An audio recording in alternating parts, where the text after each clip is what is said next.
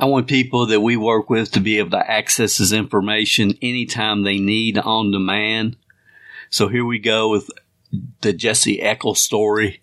I'm calling it Dream Big and Charge.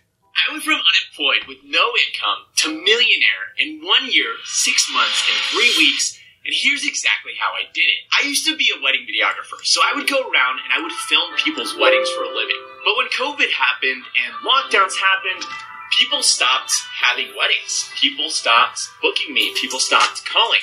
And the clients that I already had either decided to outright cancel their weddings or they pushed them out 2 to 3 years in the future. And as a dad of 5 kids and with a wife who's a stay-at-home mom, I went from expecting to make $100,000 that year to overnight zero. I had rent to pay, I had food to buy, I had car payments, and I had ongoing business expenses. And slowly over the next couple weeks and months, I fell into like a really deep depression where I talked about this before. I just started eating these waffles with chocolate chips in them all the time and just sitting around playing Minecraft, and I just didn't know what to do. My bank account was slowly getting smaller and smaller and smaller.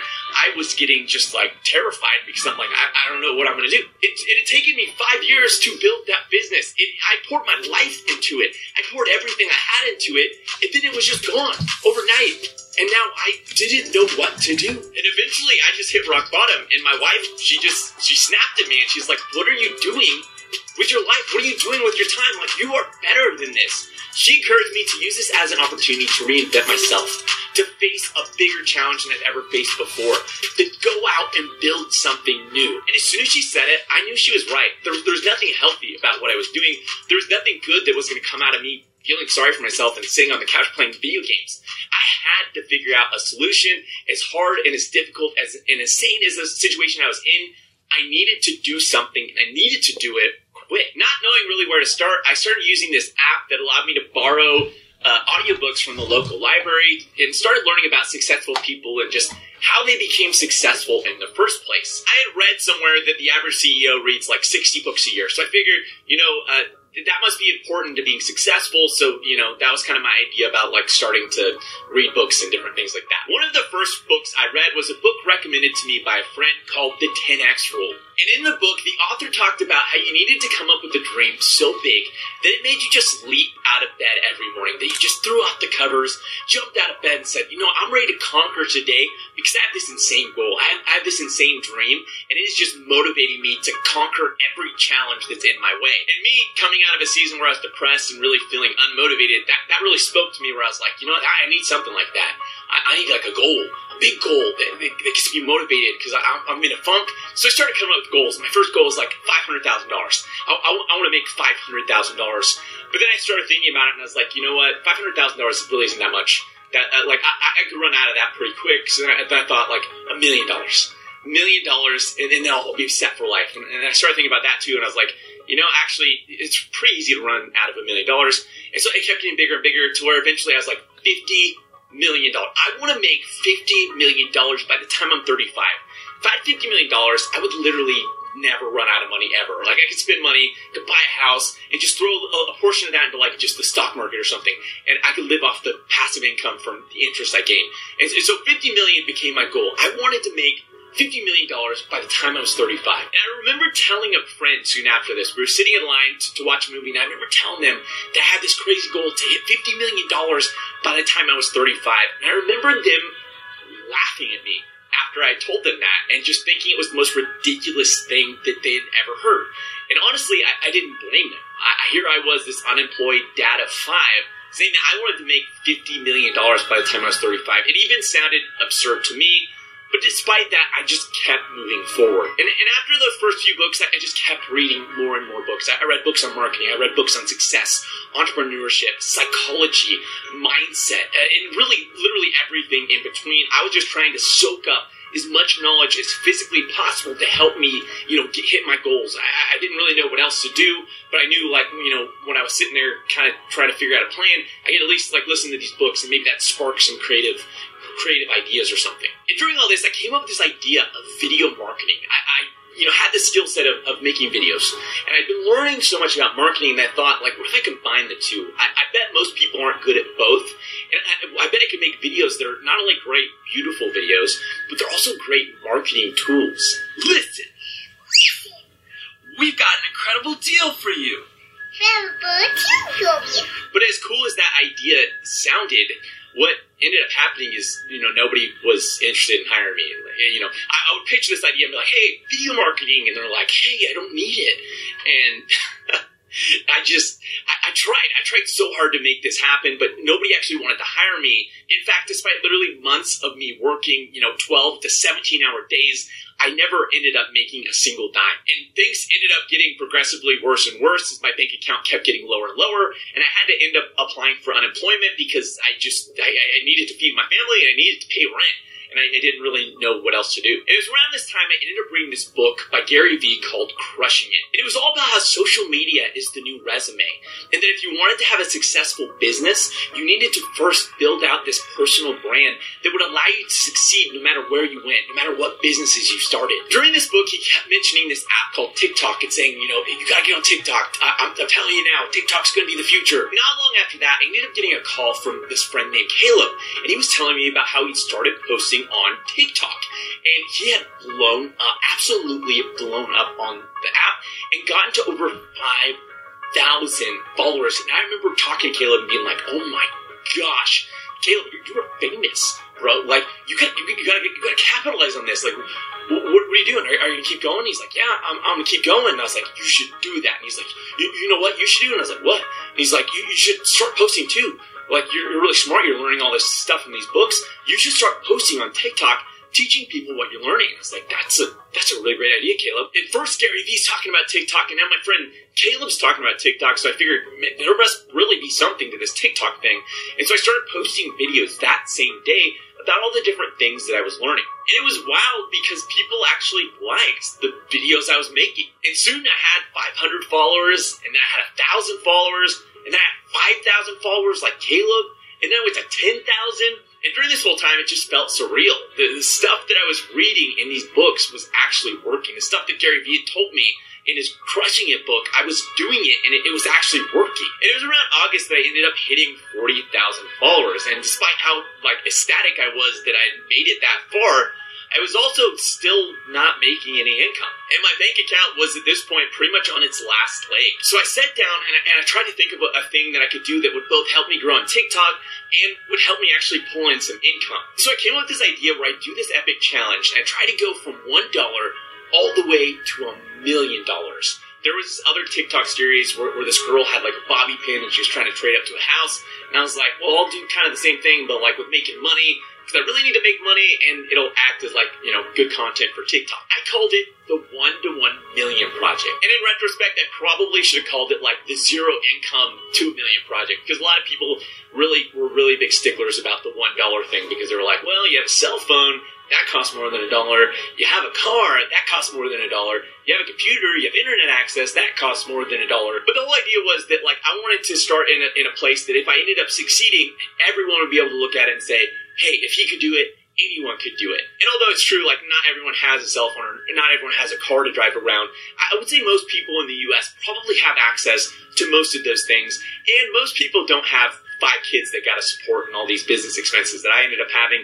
So I think it kind of averages out and still, kind of makes sense. Anyway, so I make this big video and I announce it to all my 40,000 followers and say, hey, I'm going to do this. I'm going to try to make $1 million in a year. They love the idea. They're all commenting. They're like, oh my gosh, we're so excited to see what you do. And I realized during this moment that I actually didn't know what I was going to do. I actually had no plan. In fact, I just spent the last couple months just trying to make any money at all, and I'd failed at even doing that. But with all these people watching and the fact that I just announced it, I knew I had to do something. And at the time, I was reading this book all about cold calling, and so I figured, well, that's as good as any way to try to get some clients. And I decided I was going to cold call 50 people every single day, and surely out of 50 people, one person would end up hiring me. And the goal I kind of set for myself that first week was I wanted to try to make $1,000 my very first week on this challenge.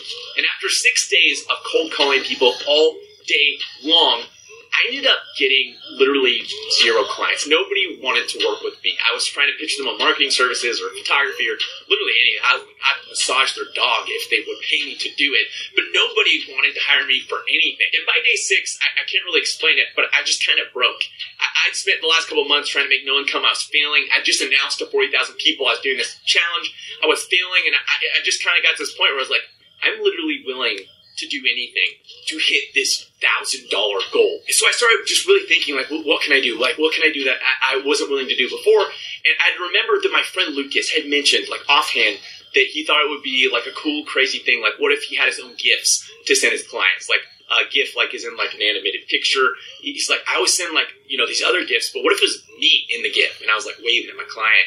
And we were laughing about it. It's, like, more of, like, oh, that'd be funny. But I was like, you know what? I'm going to call up Lucas and try to sell him on some gifts. And I ended up calling up Lucas, and I pitched him on this idea. I said, Lucas, what if we did this photo shoot where I would take pictures of you, and then I'll turn them into gifts, and I'll do it all for just $100. And I remember stopping talking, and Lucas is on the other end of the line, and he's kind of like sitting there, and he's like, yeah. And then he just ends up saying, yeah, sure. And I was like over the moon. I was like, oh my gosh, I literally just made some money. I literally just brought in some income. But I quickly got over the excitement of bringing in $100, realizing that I still had another $900 to actually hit my goal. And I didn't really know what to do to hit that other $900. I'd been there thinking, and the only idea I could come up with was to call Lucas to see if I could make some gifts. So I decided my next best course of action was to start cold calling again and just hope that, you know, today was my lucky day. When suddenly my phone started ringing. And it was actually another person cold calling me. And this is a normal thing. Like, if you own a business, you'll end up getting a ton of cold calls where all these other businesses like Yelp or freaking Yelp, it's always Yelp. I don't know why it's always Yelp. They'll end up calling you all the time and being like, hey, do you want to buy this? Or, hey, like, you want some SEO help? And I got so annoyed by this when I had my business that I actually bought this app that, like, blocked them all and, like, sent them to this crazy voicemail. But I ended up, you know, I was running out of money, so I had to cancel that subscription, and I didn't have that app anymore, so now I was getting cold calls again. So this person cold calls me, this company called ClearBank, and they're trying to pitch me on this, like, e-commerce thing. And I remember thinking, like, I'm just going to hang up with this person because I literally have no time to waste. And then suddenly this wild idea popped in my head where I was like, wait a minute. In my line of thinking, I decided, you know what if I flipped the script and tried to pitch this guy on my vision, my goal, and my dream? It sounded ridiculous. It sounded like the stupidest idea ever, but I was literally out of smart ideas, so all I had was the stupidest idea ever. And so I figured he wouldn't hang up on me since he was the one cold calling me. And so I did. I flipped the script and I was like, yo, like, here's my idea. I want to make $1 million in a year. This is my first week. I'm trying to hit $1,000. Will you give me everything I need to hit my $1,000 goal right now on the phone? And this guy, like, he didn't even know how to react. I don't think that anyone's ever asked him for money. And he was just like, he kind of sat there and he kind of stuttering for a second. And he's like, yeah. And I was just mind blown that had worked, that I had asked a cold caller on the phone to give me money, and they said yes. And from here, I grew the confidence that I actually stood somewhat of a chance of actually hitting this $1 million goal in a year. I figured if I could take a cold caller to get them to send me money, I pretty much could do anything at this point. And at this point, I also decided to, like, screw looking cool or trying to look like a legit business person or entrepreneur. I was just going to hit my goals however the heck I could. So what I started doing is I just started selling literally everything that wasn't nailed down to the floor around my house. I sold my PS4. I sold a bunch of games. I'd sell, like, old clothes. I found some old books in my garage. I'd sell those. I also started literally trying every single idea that somebody suggested to me in the comments. If somebody's like, you should try affiliate marketing, I was like, okay, I'm going to try affiliate marketing, and I'd go out and try it. Somebody's like, you should try Facebook ads. I'm like, yes, I'm going to do that. And I tried, Google ads. I tried Pinterest ads. I tried just literally anything anyone would recommend. And keep in mind, I literally had no idea how to do any of these things. I'd never done any of these things. I just watched a YouTube tutorial. I'd sometimes listen to a podcast, and I'd be like, all right, I'm going to go try this. And then I'd approach a business and be like, hey, I will run some Pinterest ads for you for free. All you got to do is pay for the ad spend. And weirdly enough, like, they didn't tell me to just go shove off and slap me in the face. Instead, they were like, yeah, let's give this a try. And free kind of became a pretty solid strategy for me. Like, early days, this is pretty much how I got anything done, is I'd approach a business, be like, yo, I'll do this for free. And they almost always would be like, yes, we would love for you to do that for free. And, that's how I learned a lot of these things and got to try a lot of these things. was by approaching businesses to do it initially for free. And while I figured out I wasn't that great at Facebook ads and I wasn't that great at Pinterest ads, by some miracle, I actually ended up being somewhat decent at Google ads, to the extent that the first client that had hired me ended up having to hire an additional person for their team to handle all the extra workload that these Google ads were bringing in. And so it was a pretty easy pitch to say, hey, like, will you start actually paying me for this now? They were really excited to start paying me for this and to continue the service. And Google ads became one of my first sources of, legitimate income in this journey. My second big win ended up coming from this postal mail strategy that I kind of made up and I kind of read about in this book, where we'd send out these postcards to my clients' dream, 100 clients. They were handwritten, they looked super cool. Sometimes they had like stickers on them. And the whole idea was that like those would really stand out versus like an email.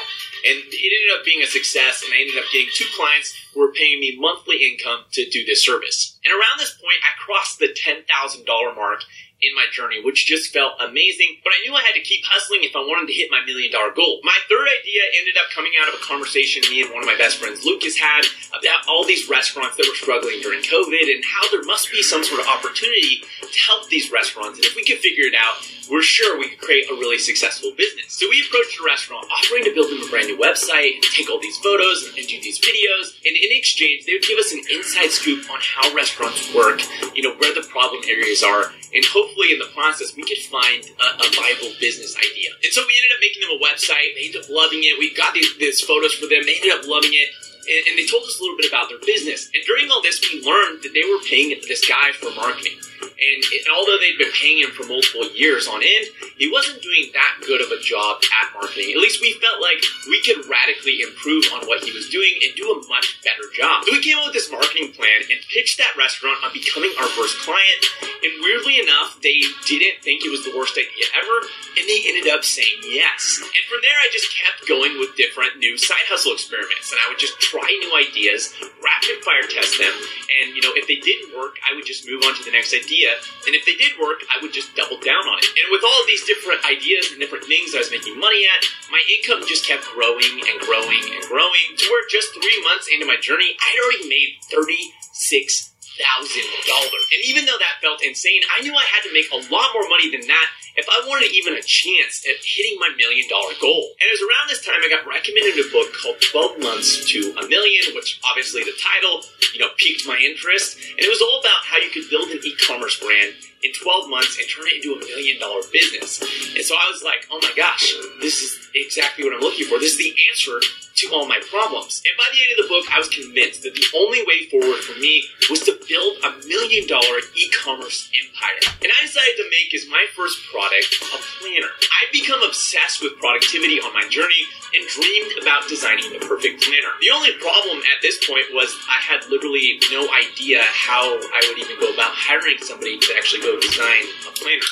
I didn't know, was there you go to Fiverr and hire someone to design a planner, or is there a site where you go to have someone design a planner? I looked around a little bit, but I couldn't really find somebody who specialized in designing planners. So I decided, screw it, I'm gonna make this planner on my own. And I got on Canva, and I literally spent probably a week, just massively long days, 10-hour, 12-hour days for an entire week straight. I would just take literally every single line. I put in every little thing of text. I was using all these rulers and tools to make everything perfect and straight.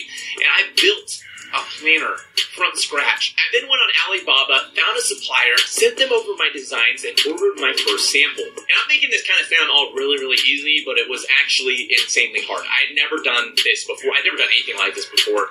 I was just literally making this up as I went and just kind of guessing what to do next. Hi, my friend. We can keep this will still be blank and add the blank pages to here. After a few weeks, my sample ended up arriving. I got it. It was the craziest thing to hold in my hand, something that I physically designed on Canva.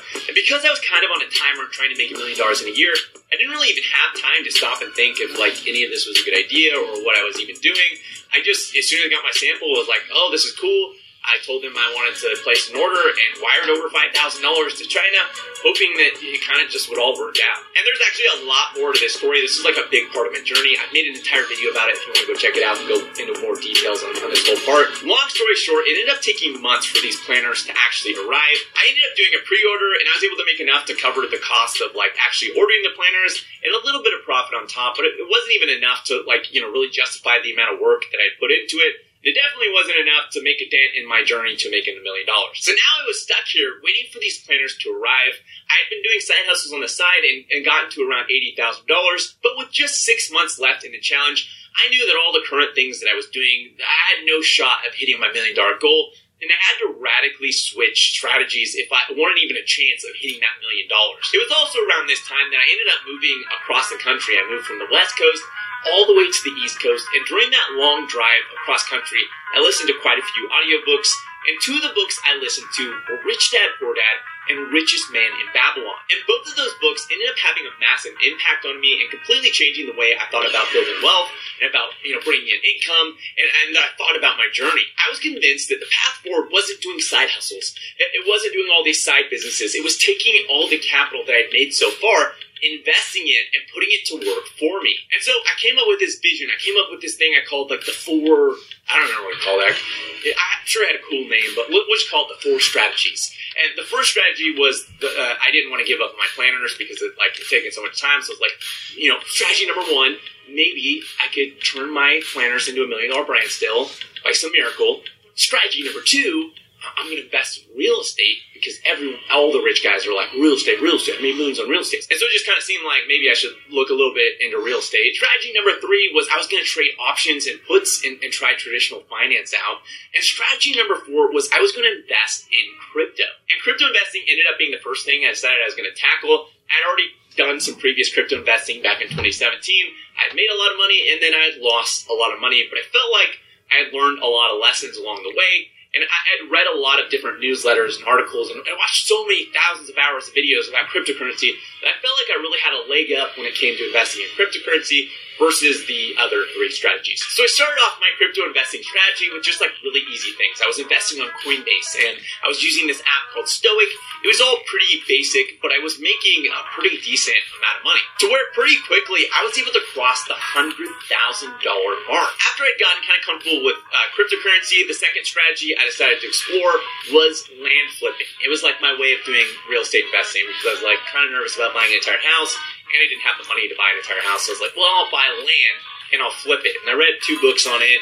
I even bought a course on it and watched this course on how to land flip. And they were promising that I could make millions of dollars doing this. So I was like, okay, there's people online on the internet.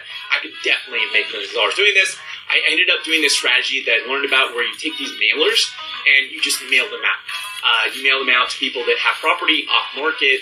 And the goal is, maybe you'll mail 100 and out of the 100, like 3 people will be like, hey, you can buy my property for like some really weird, obscure reason. Like, I don't know, but for whatever reason, they'll sell you your property because it's just the right time or whatever. So I did this. I bought this program called REI Conversion. I was like sending out these automated mailers every single day. And I was just hoping that somebody would mail me back and say, hey, I'm going to sell you my property for way lower than market value. And eventually, I actually did get some letters back. I got quite a few letters back, and some people were really mad at me and wrote some really unkind things on those letters, but other people were willing to sell me their land. And I ended up kind of doing research on each, little parcel, and I found one that looked like the ideal piece of land to buy. I signed it, sent it back, we did the whole little deal, and I ended up acquiring my first piece of land to flip. Anyway, this is what it looks like, and it's way cooler than I thought it was. I own this. You see this leaf? I own this leaf. Daddy, why would you own everything that's here? That's exactly the question I was just asking myself. And so after that, obviously, I wanted to list the land for sale. So I started posting it everywhere. I paid for some spots to post this land. And weirdly, nobody wanted to buy it. So that was kind of a bummer because, I was hoping I'd just list it and it'd sell within the first week, but a week went by and then 2 weeks went by and 3 weeks went by.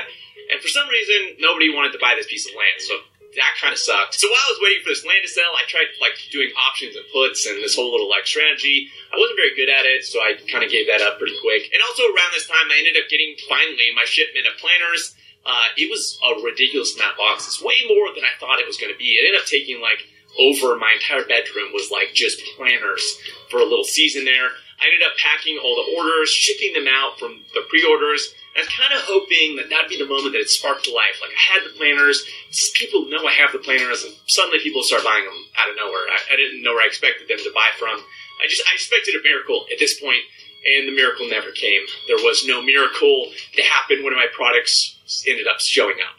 It was more like I made a couple $100, and that was that. And really, the only thing during this whole season that was really working for me was cryptocurrency.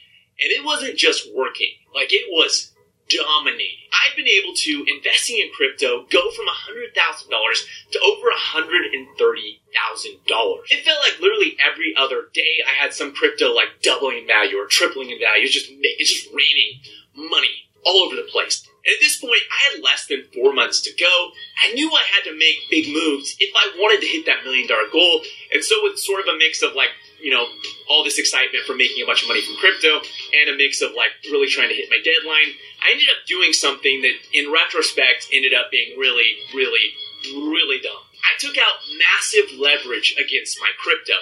If you don't know leverage is, it means I took out a massive loan against my crypto, which ends up being a good thing if the prices keep going up.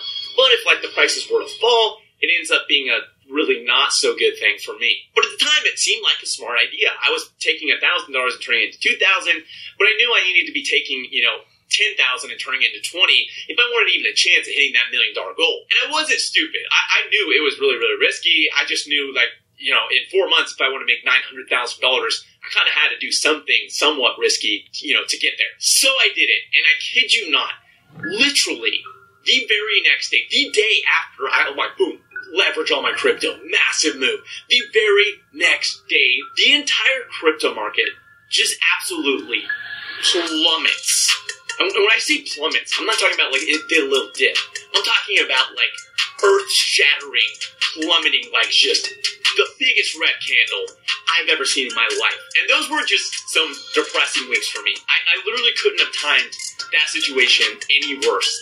It was just the biggest slap in the face I'd ever experienced in my entire life. And I ended up losing tens of thousands of dollars, to where at one point my $130,000 dropped below $100,000. And while I kind of wanted to take a moment to catch my breath because I felt like I'd just gotten the wind knocked out of me, I really had no time to even stop because the clock was ticking.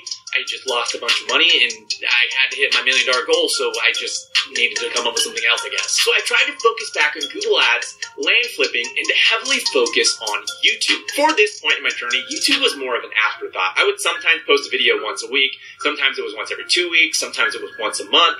And despite a year of kind of grinding on YouTube and promoting it on my TikTok, I had only been able to get to around 4,000 followers on YouTube. But during that entire process, I ended up falling in love with YouTube. I ended up wanting to, more than anything, become a YouTube creator. I knew if I could grow my YouTube big enough, it could not only become a great source of, income, but also it would open up a world of opportunities. So I became razor focused on YouTube. I started listening to all these podcasts. I started watching all these videos about how other creators had grown their channels. I started, playing around with thumbnail variations and learning about how to create the perfect thumbnail. And I think from the outside looking in, I had a lot of entrepreneur friends who had thought I had just gone crazy. I only had a couple months left to hit my $1 million goal, and I was investing about half my time into growing my YouTube channel. But I kept thinking about Gary Vee's book about building a personal brand, and I just knew that YouTube was the path forward for me, that the YouTube in the future, if I could build it up, would become one of the greatest assets I owned. And during this time, I ended up getting somebody who wanted to buy my land, and I ended up accepting the offer and selling it to him for double what I bought it for. And a lot of people saw this and were like, Jesse, obviously you need to go all in on land flipping. And other people were saying, Jesse, you're killing it at Google Ads. You need to go all in on Google Ads. But for whatever reason, in my gut, I knew that I didn't like either of those things. Neither of those things inspired me or made me pumped up. But YouTube, that got me pumped up. Crypto, that got me pumped up. So I sat down with my wife and I said, hey babe, I know we're not bringing in any income from YouTube. I know that it just kind of seems dumb, but I want to go all in on YouTube. I want to give this everything I have. And she totally supported me, and I ended up getting rid of all of my Google Ads clients but one, and I stopped land flipping, and I just went all in on YouTube and crypto investing. And that's what I did all the way until my year was up. And although I had made some pretty insane gains on my crypto investments, I hadn't gotten anywhere close to my $1 million goal. I had only made it to $147,343. On one hand, I was really bummed about this. I had put in a lot of effort. I had fought really hard. I had made some crazy moves and taken some heavy hits trying to hit that $1 million goal, only to fail and only make it to $147,000. But on the other hand, I also realized how insanely far I had made it. My original mission and goal was just to be able to provide for my family. It was just to be able to pay my rent, pay my car payments. And not only had I done that, but I had made more money than I'd ever made in my entire life.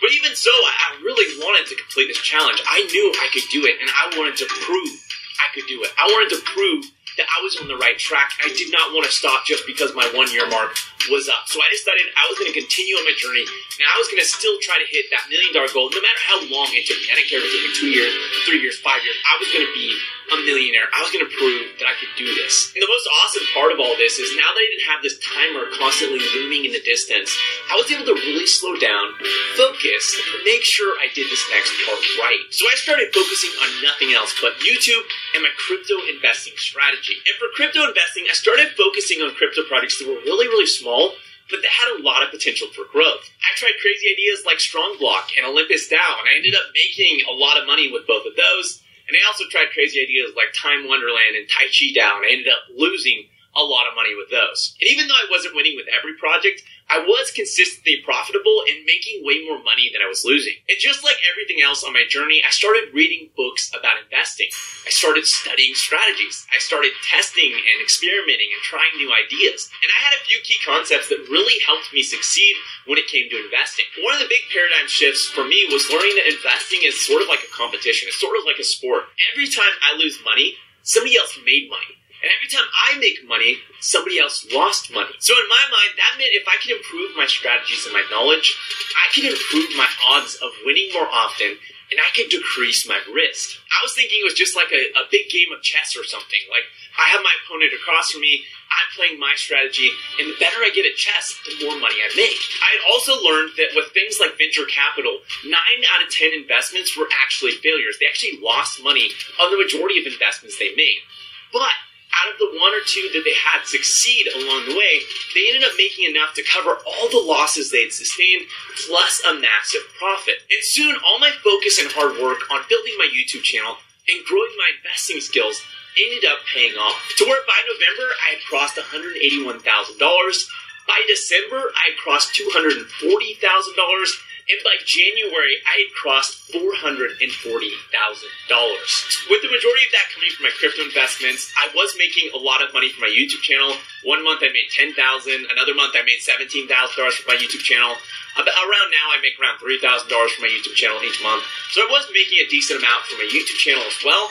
But the majority of my income was coming from my crypto investing. Unfortunately, though, around December and January, the crypto market started to tank again. And a lot of investments weren't doing very good. But despite that, I was still actually making not only a little bit of money, but a ridiculous amount of money. And all of that really just came from a handful of investments, with the biggest one by far being Titano. Which with Titano, I had only invested $3,500 into it, but it had grown so massive to where at one point it was worth over $244,000.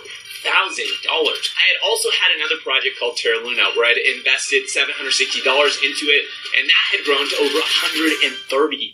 And both of these wins were huge indicators to me that these strategies I was following weren't just theories, but they actually worked in practice. And things from here just ended up kind of snowballing out of control. I ended up finally leveraging some of the influence I built on YouTube, and I started this business helping crypto projects. That ended up being a huge success, a new source of income, and there ended up being such a heavy workload for it that I ended up having to hire multiple team members to help me manage it. I had multiple investments just absolutely skyrocket out of nowhere, to where by early March, I made $937,423. And every time I thought that these investments would slow down or stop growing, they just didn't. They kept growing up, to where today, I currently have $1,692,041. Not only crossing my $1 million goal, but absolutely exploding past it. And in total, it took me just 1 year, 6 months, and 3 weeks to go from unemployed with no income to millionaire. From here, I'm just going to keep going. My next goal is 5 million, and then after that, 10 million, and maybe one day I'll cross that $1 billion mark. How insane would that be? Zero income to billionaire, and you can watch the entire journey. And on a last note, a big part of my journey was I wanted to inspire other people to show them what they could do when they picked a crazy, insane goal. They put in a crazy amount of work. They really challenged and pushed themselves, and they tried to tackle and accomplish that goal. For me, the best part wasn't making $1 million, and it wasn't even, building this massive audience on YouTube. The best part was challenging myself and seeing really what I was made of. Having this bold, crazy vision and seeing that I was actually capable of accomplishing it was the coolest part of this entire journey. Welcome to the MLMsuccess.com podcast, the show designed to return the network marketing industry to its roots of personal growth, leadership development, and wisdom of the ages success principles. We share with you real success stories from real people that we hope will inspire and encourage you personally and help you progress forward in your business and your life. We believe if you build people, people will build the business. Now here is your host, who has been called the #1 mind in network marketing, the MLM Prophet, network marketing virtual mentor, and a host of other names that we will not mention because this is a family show. Frankly, he's just a small-town guy that figured out that the real product in network marketing is people. Dale Calvert. Jesse Eckel is a 27%er, an average person with above-average desire who's willing to let himself dream big and charge. Dream big and charge. That's the name of this session. What can we really learn from Jesse's story and the story of so many other people just like him? And that's really going to be kind of the topic for the remainder of this week's podcast and probably next week as well. I know nobody on the planet that has spent more time trying to figure out the psychology behind the human motivations and progressions in an entrepreneur's journey more than I have. And I'm not saying that to boast or for any kind of recognition at all. The truth is it's really kind of dysfunctional. Nobody should have spent the time, energy, and thought to this topic that I have over the last 40 years, and really before that. And it may be insightful, but it's probably not real healthy. And granted, 90% of the ongoing study time that I've devoted has really been within the network marketing business niche, which has been beyond valuable because they let anybody with a business card who wants to call themselves an entrepreneur can join a network marketing organization. So it's been quite a study from that perspective. And in my opinion, building a network marketing, a producing, growing network marketing team is the most difficult, but the most rewarding entrepreneurial niche in the world. And I believe that. Most successful entrepreneurs in other niches cannot make it in MLM long term. They might have an initial following and boom, but what happens after that? Because they don't understand that they aren't the issue. They never have the leadership development paradigm shift. And they don't have the patience, the discipline, or the energy to work with, or in their mind depend upon, so many other people. But like the old song says, if you can make it in New York, you can make it anywhere. I know if you can make it in the network marketing business model, especially over the past decade or so, then you can make it in any entrepreneurial business niche in the world. And I know that. It's just the truth. And if you're a regular listener of this podcast or a member of our Programming Your Mind for Success community, you've also heard me say many times, all self-made successful people have basically what? The same thought process. All self-made successful people have basically the same thought process.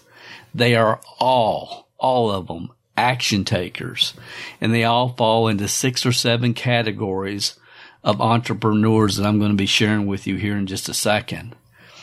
That was a real paradigm shift for me early in my career when I started to understand and discover on this entrepreneurial journey, there ain't no foo-foo dust.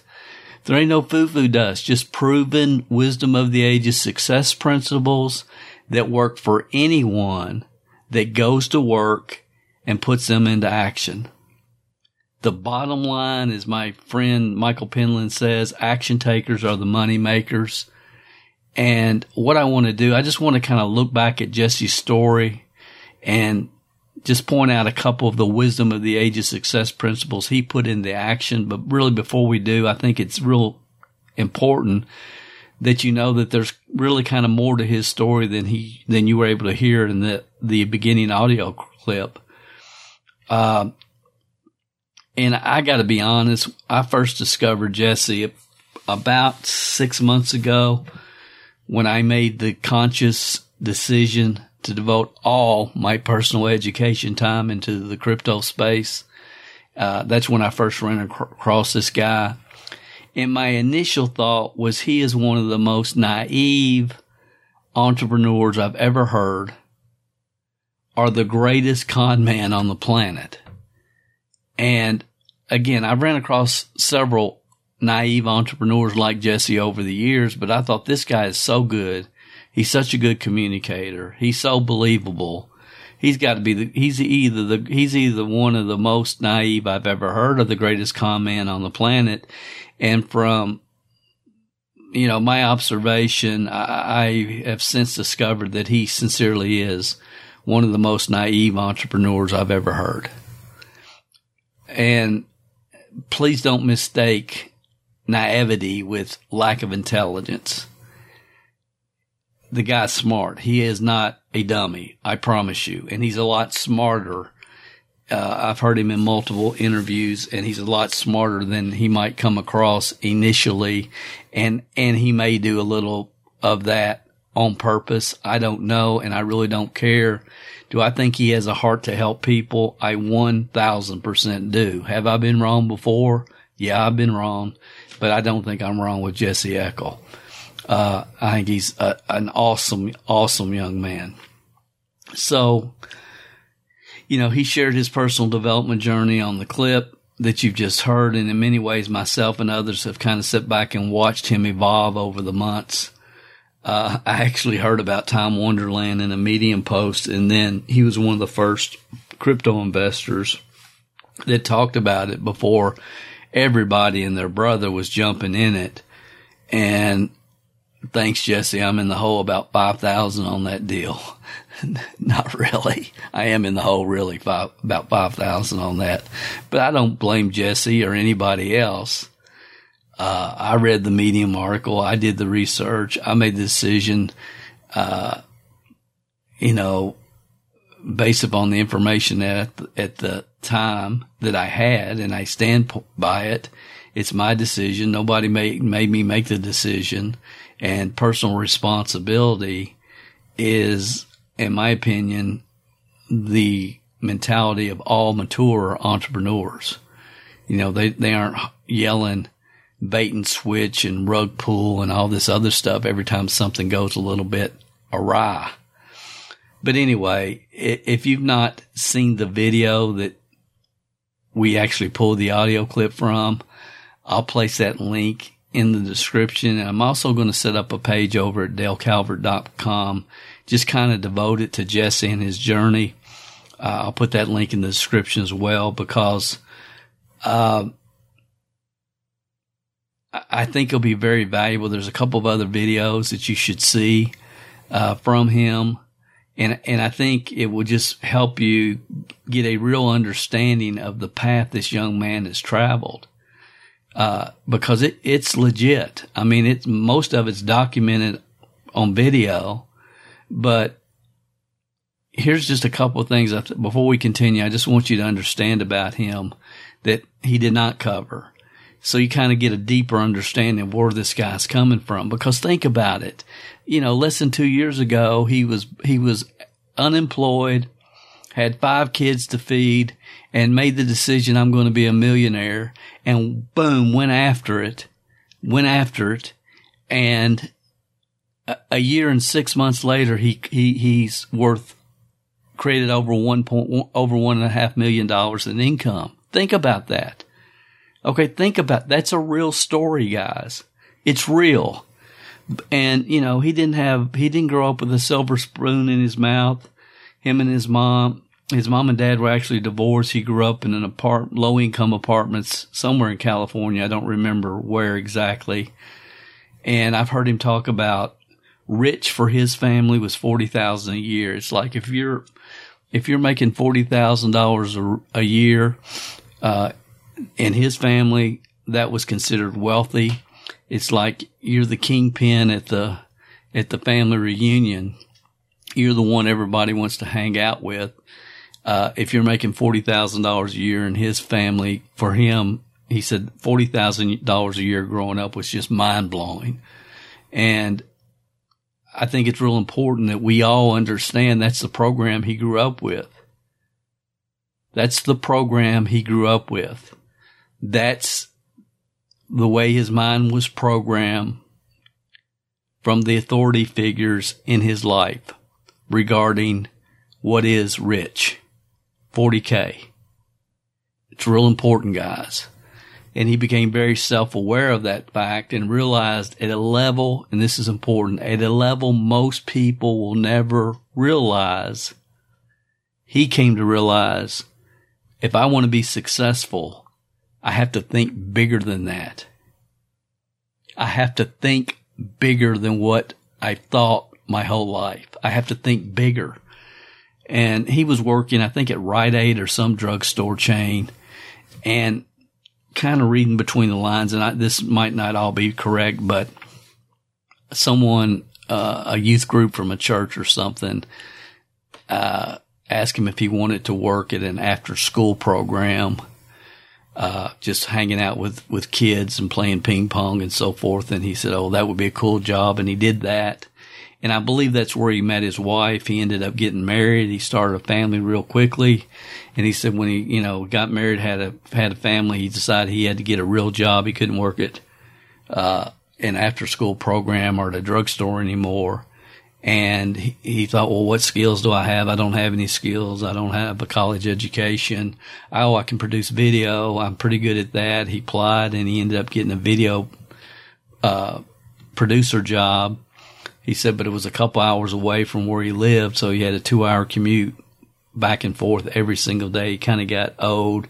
He said, that he kind of was lazy and not real disciplined and didn't do a real good job getting his work done in a timely manner, and he got fired.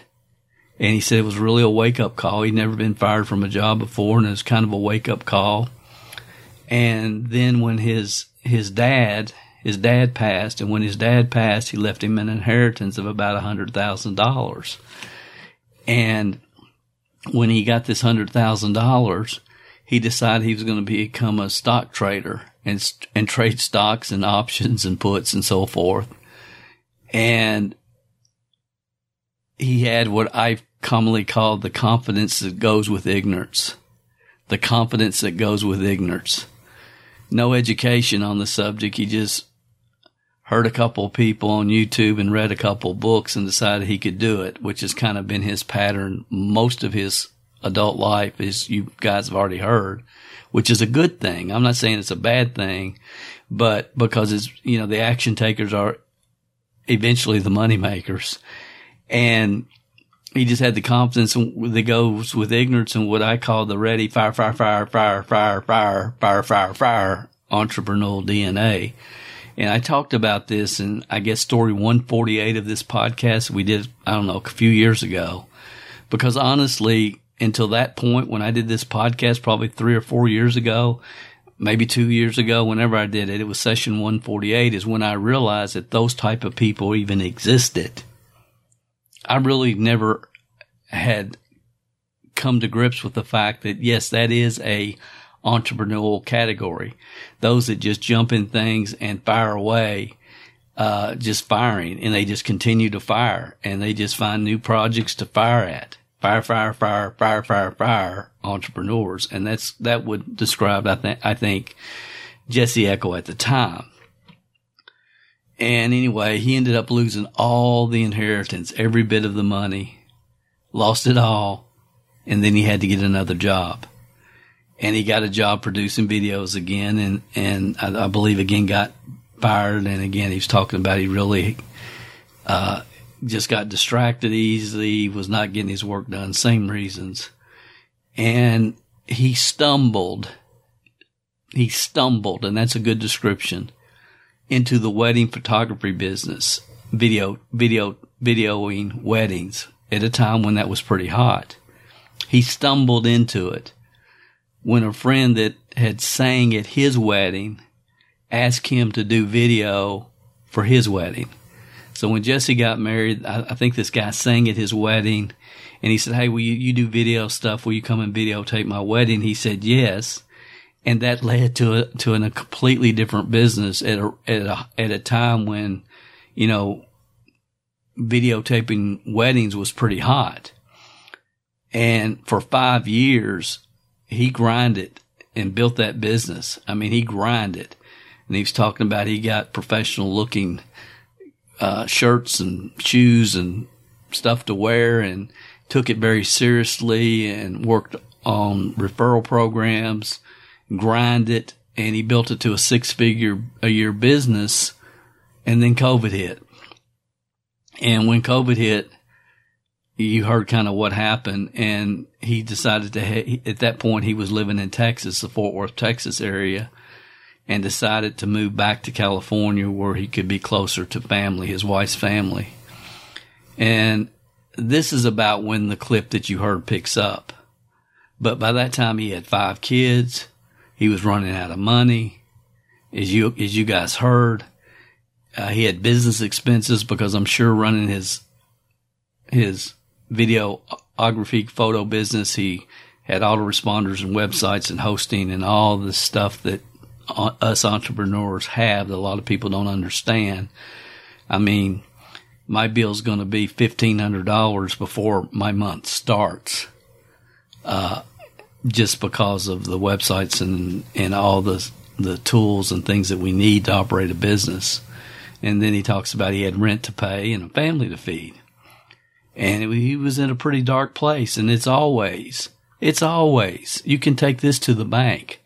I've watched it many times, not just in my life, but in others as well, other people's life as well. It's always darkest before the dawn. Jesse's story and many others like this have helped me in my mind in Dale's world.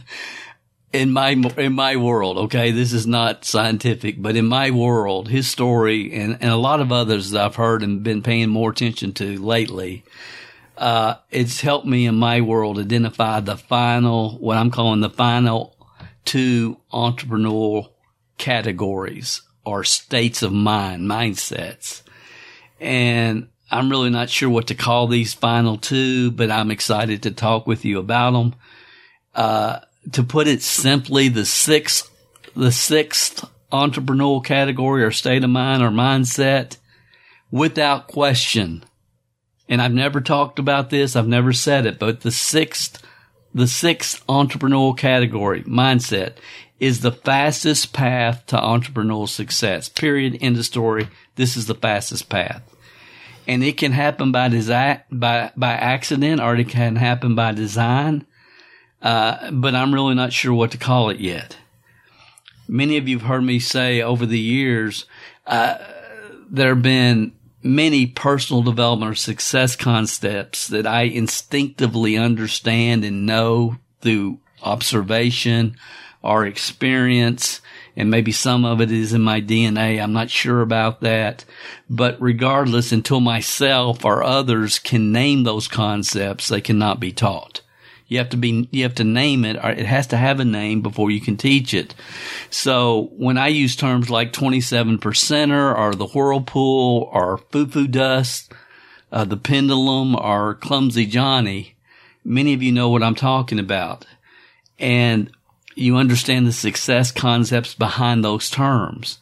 For the same reason, you'll hear me say quotes like, over and over and over. Like, consistent effort doesn't always bring consistent results, but it always brings success.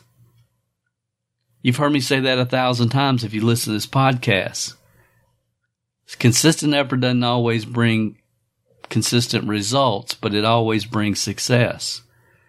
And if you stop and think about it, is there any story that has proven that you know more than Jesse Eccles?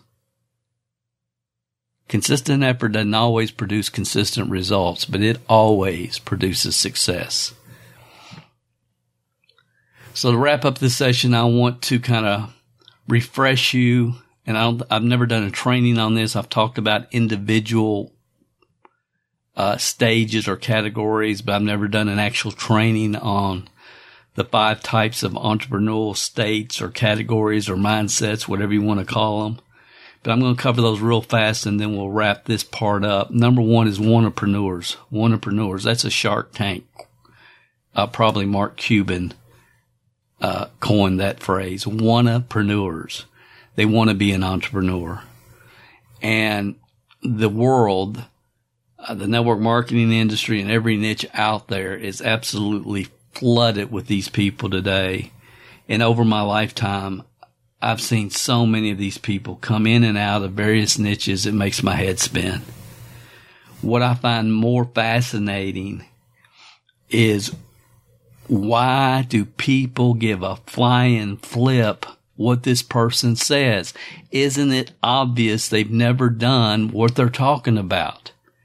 And I guess it's not. And I guess some people like the way they look and the way they talk, and they like looking and hearing and listening to them more than they do watching cat videos on YouTube, is the only thing that I can come up with. But these type of wannapreneurs there's 2 types of wannapreneurs, and they're very distinctively different. They're on opposite ends. They're the yin and yang of the spectrum, but they both are wannapreneurs. Both these types of people are. One can be helped. One can be helped. Probably won't be, but they could be. But honestly, I don't hold out much hope for the other group. The easiest way to break down these 2 groups of people with what I call the wannapreneur category, or Mark Cuban does, and I stole it from him, are number 1, those with an unhealthy sense of self-worth and entitlement. Number 1, those with an unhealthy sense of self-worth and entitlement. And then number 2 would be those that lack confidence to take consistent action.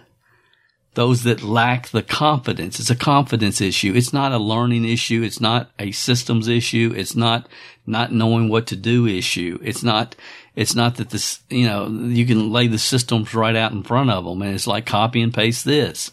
If they say this, say this. If they say that, say that. And if they say something that you don't know how to respond, then get help. I mean, it's copy, paste, consistent effort. Okay.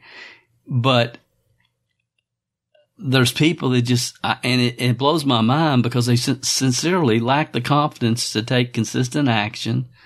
But this group can be helped because it is a programming situation. It can be helped. But the spoiled, rotten, entitlement brats, I don't hold out much hope for. And let's talk about wannapreneurs that are going to be difficult to help, and someday that, these people that, they may someday decide to enter the real world and provide value, but they probably won't. They're just not going to. Spoiled brat kids for the most part. And these people with unhealthy sense of entitlement and self-image, I'm talking about these people, they're 22 years old and they call themselves, I'm a life coach. I'm a business consultant. I'm an attraction marketing specialist, and others, not just the young crowd, but others who are teaching you how to do that which they've never done. These people don't have to be in their 20s. There's plenty of them in their 30s, their 40s, and their 50s that fall into the same category. those that they get all upset. They mistake a negative comment somebody made on their social media post is like, that's a real world scar on me. And they don't even understand it's just part of life. They've never grinded a day in their life. Yet they're trying to teach you to do that which they've never done. And I'm talking about, maybe I'm picking on the younger crowd a little bit, but golly, it's the same goes. There's a lot of older people as well. And here's something I've never said before either, but this is worth some thought. It's really worth some thought. It's another scary group of people that didn't even exist 10, 15 years ago. And think about this. One of my best quotes, and my middle daughter Channing, who is a clinical psychologist, she says it's too rude to say this in public. And we had a debate about it. And I said, but Channing, is it true or is it not true? She said, it's true, but you just shouldn't say it. And that is, knowledge without action leads to self-delusion. Knowledge without action leads to self-delusion. And I'm going to tweak your brain here for a second, for those of you that are really listening. But there's a group of people, many of them 30s, 40s, 50s, have been around the network marketing profession or the entrepreneurial world for years. And they are programmed for success, but they've never reached it. They're programmed for success. They can quote Jim Rohn with the best of them.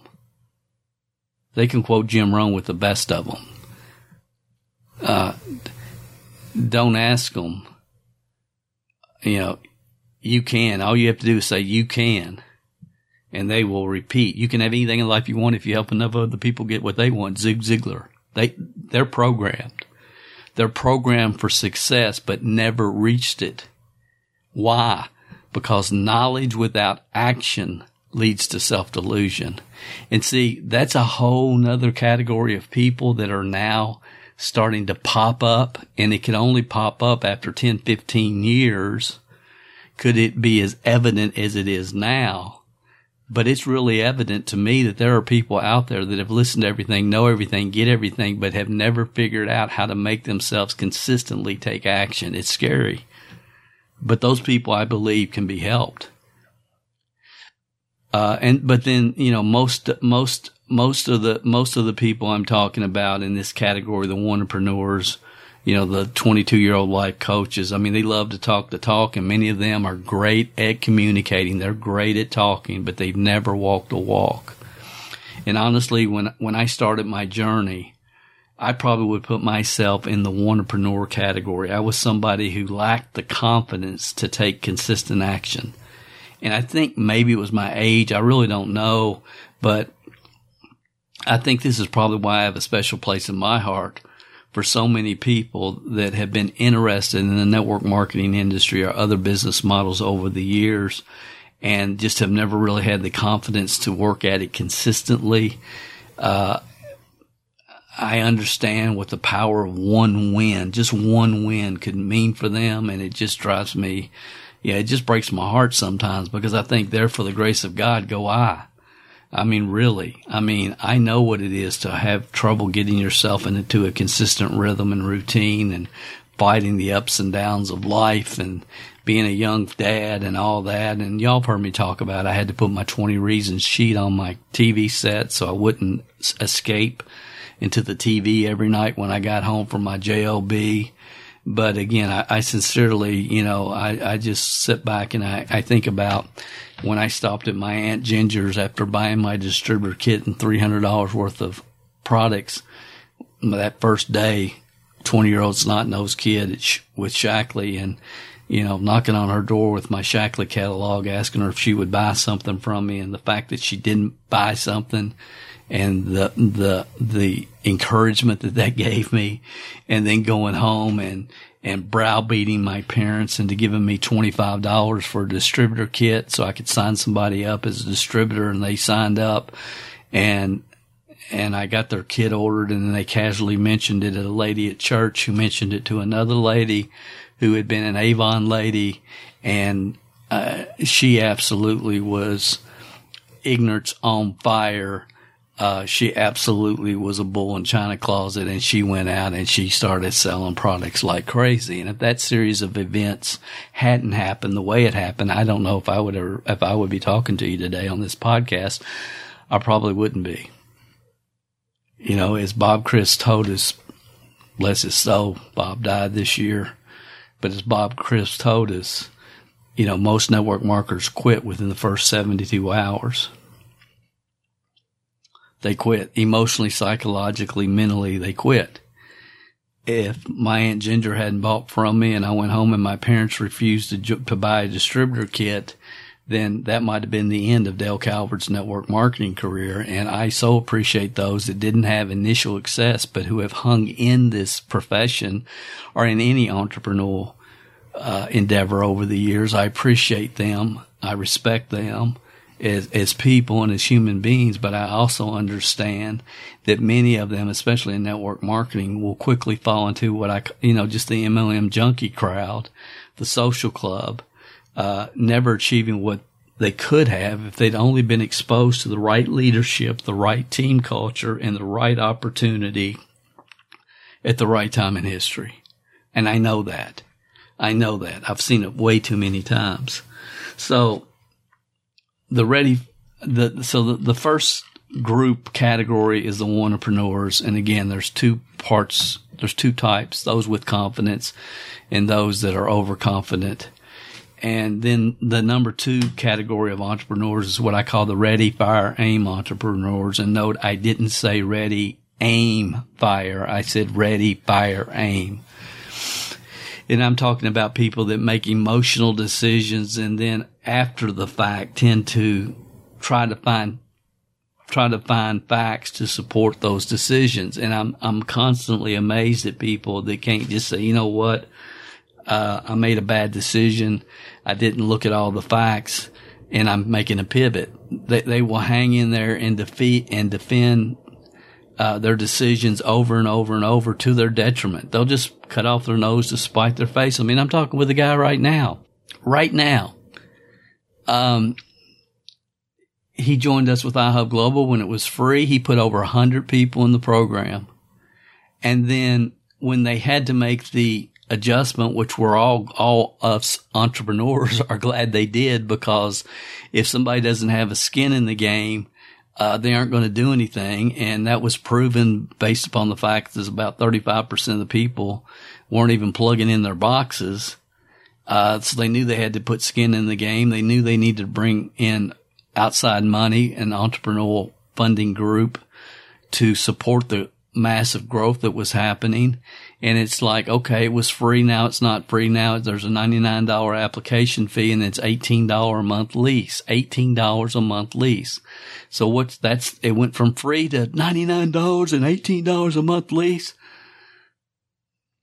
Bait and switch, bait and switch, bait and switch, bait and switch. I mean, it was like, are you freaking kidding me? Take a breath, look at the facts. Do you want this to be a long-term upside opportunity or not? They got to get more funding in here to get more boxes made, because this is a land grab. There's only going to be X number of boxes in the United States. Then this is over. But this guy, he had put 100 people in and just screaming to high heavens, bait and switch. When they had to make an adjustment, it didn't even affect me. Honestly, it affected quite a bit of our people, and probably this guy more than anybody. You know what the dude's doing today? Say, Dale, what is the number one long-term scam in network marketing today? I wrote an article about this a year and a half ago at TrueMLMReviews.com. This company has been launching for 3 years. They still don't have the product. They've been launching for 3 years. They've been selling Founders Club memberships for 3 years. And that's the program this guy goes into. The guy that's yelling at me bait and switch a year ago or 6 months ago. People blow my mind sometimes. They just blow my mind. What are you thinking? Of course, I'm talking about OnPassive. Many of you know that. And even if they do come out with their suite of products, their autoresponders and their, their Google analysis tool and all these other web-based protocols for people that are building out websites and online businesses, even if it's ever brought to the market, which I'll be shocked if it ever is. I mean, they're opening all these new offices and they're doing all this. And there's video all over the internet. It's a WeWork facility. It's not their building. I mean, they've just blatantly lied to people. Blatantly. How can you get in bed with somebody when from their mouth, they've blatantly lied, not once, not twice, not that they thought something and something else happened, not that it was an honest mistake, that they have just blatantly lied to people. And they've been in pre-launch for 3 years, signing up new. You can be a founders member. Well, I could have been a founders member 3 years ago. What are you going to found? Nothing's even been found yet. It blows my mind, guys. It blows my mind. It just blows my mind. People that you think are somewhat intelligent, it just kind of blows my mind. What are they possibly thinking? And but again, ready, fire, aim. Entrepreneurs, they make lousy decisions and spend the rest of however long they're in that business until that business totally fails and is gone, trying to justify their bad decisions. Ready, fire, aim, entrepreneurs. The third part is ready, aim, fire. I believe most of my career, especially during most of my coasting years, I was a ready, aim, fire entrepreneur. If I saw a product or service, legal, ethical, and moral, and I could promote on one of my niche websites. And if I tried the product and it seemed quality and did what it said it would do, then I would ready, fire, aim. Ready, fire, aim. And I think that's a real good, solid entrepreneurial mentality. Ready, fire, aim. Number 4. Again, I didn't even know this exists. But it does. And I didn't even know it till a few years ago. But ready, fire, fire, fire, fire, fire, fire, fire, fire, fire, fire, and fire again, entrepreneurs. I think I've already mentioned that. I like to think that since I decided to re-enter the network marketing industry a couple of years ago and build a team, I've become a category 5 entrepreneur, which I call mature entrepreneurs. They investigate, eliminate, investigate, eliminate, investigate, eliminate. That's what I do. I've been investigate, eliminating for many years now. And it's real easy to eliminate. The longer you've been in the game, the quicker it is to eliminate. You see the red flags much, much, much quicker. Not all the time, but most of the time. And I also understand it doesn't matter if I like it or not. It doesn't matter if it appeals to Dale. All that matters is the market. Does the market like it? I may think this is hokey and stupid, but if the market loves it and I have a place to get it in front of people that are going to love it, then that makes sense to me. And the thing that I have to do when looking at any type of business or opportunity is investigate the learning curve. The time is going to be necessary, be spent compared to the upside income potential or the rewards. And back in 2017, when I first bought Bitcoin and Ethereum, I tried to get into that world, but the learning curve was off the charts. It was like I was trying to learn Chinese.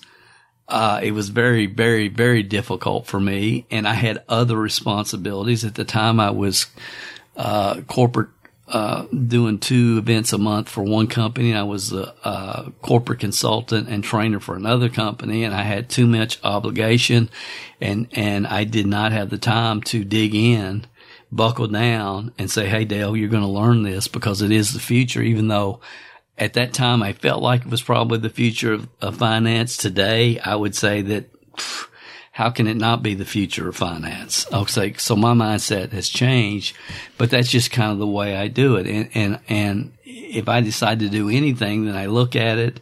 If I can't eliminate it, And if I'm going to participate, then I plan and then I launch. So it's investigate, plan, launch.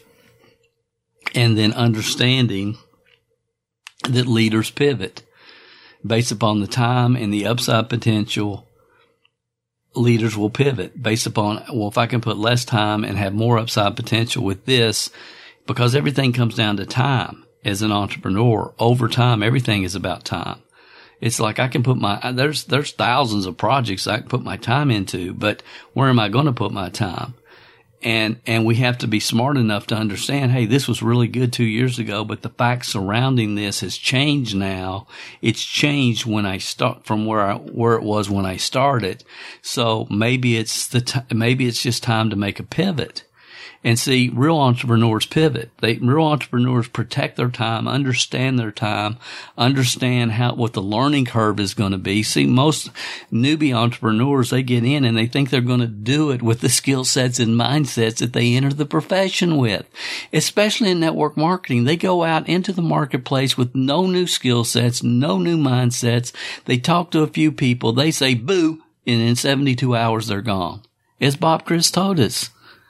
Why? Because we allow that. It blows my mind, guys, to come into a business that offers multi-million-dollar opportunities, that at least a chance for financial independence, and to think you're going to do it with the skill sets and mindsets that you enter the profession with. It's nuts. It's like, okay, I got an office now. I got my dental chair in my dental school, my dental tools. I don't have any formal training or, you know, I don't have any skill sets, but come on, sit down. Let me pull your tooth, Uncle Joe. And most network marketers treat Uncle Joe like they would like an unskilled dentist trying to pull Uncle Joe's teeth. It's ridiculous. The amount of untrained, terribly trained, are people that are provided the training and think they don't need it. They don't get plugged into it. It blows my mind.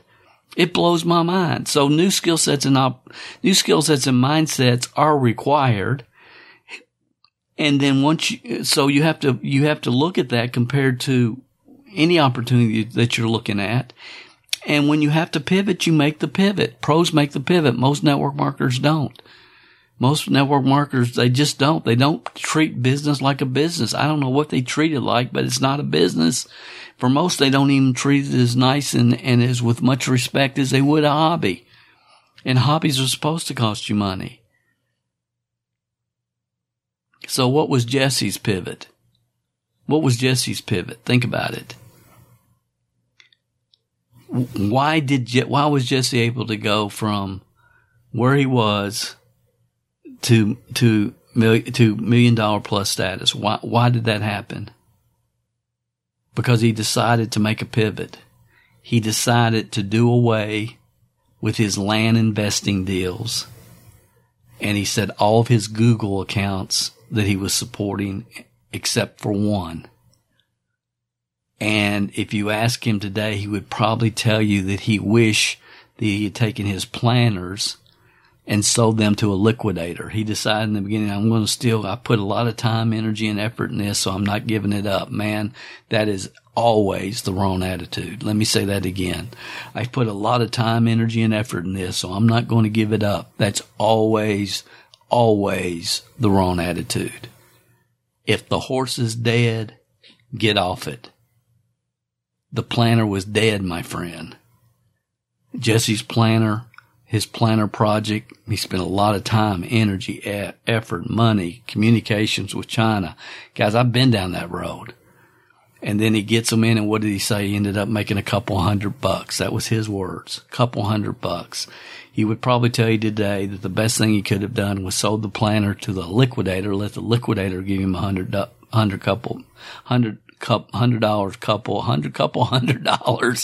and then just, be done with it and not even had to think about it. But he made the pivot. Real entrepreneurs pivot. Very few successful network marketers ever do. So I would ask you, what category do you fall into when we talked about these entrepreneurial categories? Are you a one-preneur? You're probably not. You wouldn't last on this podcast very long. Are you a ready, fire, aim entrepreneur? You could be. Are you a ready, aim, fire entrepreneur? Are you a ready, fire again entrepreneur? Or are you a mature entrepreneur? I like to think of myself as being a mature entrepreneur, but I've accepted that there are actually two more higher categories of entrepreneur mindsets or states. There is. And it took me a while to accept that. And I knew that possibly there was one other, and now I realize there's two other. So Jesse Eckel landed into stage 6 of being an entrepreneur by accident. And he may not even realize it yet today. He may not. In fact, I really don't think he does. I think he will. I know he will over time. But because he's got the smarts to understand when he goes back and looks at his journey, down the road. And I've decided to call this category jet fuel entrepreneurs. Jet fuel entrepreneurs.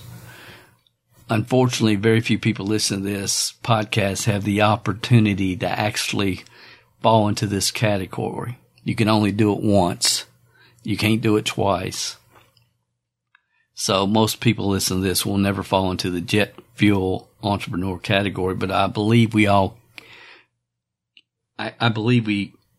that we can all of us, myself included, get there by design. Get there by design. We'll never fall into it accidentally because we're too far down this path, too far down this road. But I believe we can get there by design and maybe even get to the 7th and final level that I never ever thought about really until preparing for this session, which I'm just simply calling the whale entrepreneur. The jet fuel entrepreneur and the whale entrepreneur. In my mind, I might be just entertaining myself here, but in my mind, they're very interesting names. At least they are in Dale's world. If they sound interesting to you, then you probably want to subscribe to this podcast. If you're listening on YouTube, you probably want to subscribe to this YouTube channel and turn on the bell notification so you'll be notified next week. If you're a subscriber to the podcast or to the YouTube audio, you'll be notified next week when I talk about these two categories of entrepreneurs. The jet fuel entrepreneur and the whale entrepreneur. This is Dale Calvert. Thanks for listening. I look forward to continuing this conversation on next week's session of the MLM Success Podcast. If you haven't gone over to iTunes yet and rated and left this podcast a review, what are you waiting for? At Calvert Marketing Group, we want to spend our time on the projects that we know are providing the most value for our clients and customers. You leaving us a review and feedback on iTunes is something that helps us more than you realize. And more importantly, it helps others like you find us. So if you've not taken the time to rate this podcast, please go over to iTunes and do that for us now. It will only take a couple of minutes out of your busy schedule. Work harder on yourself than you do on your business, and we will be back next week with another inspiring success story, wisdom of the ages training, or answers to your questions.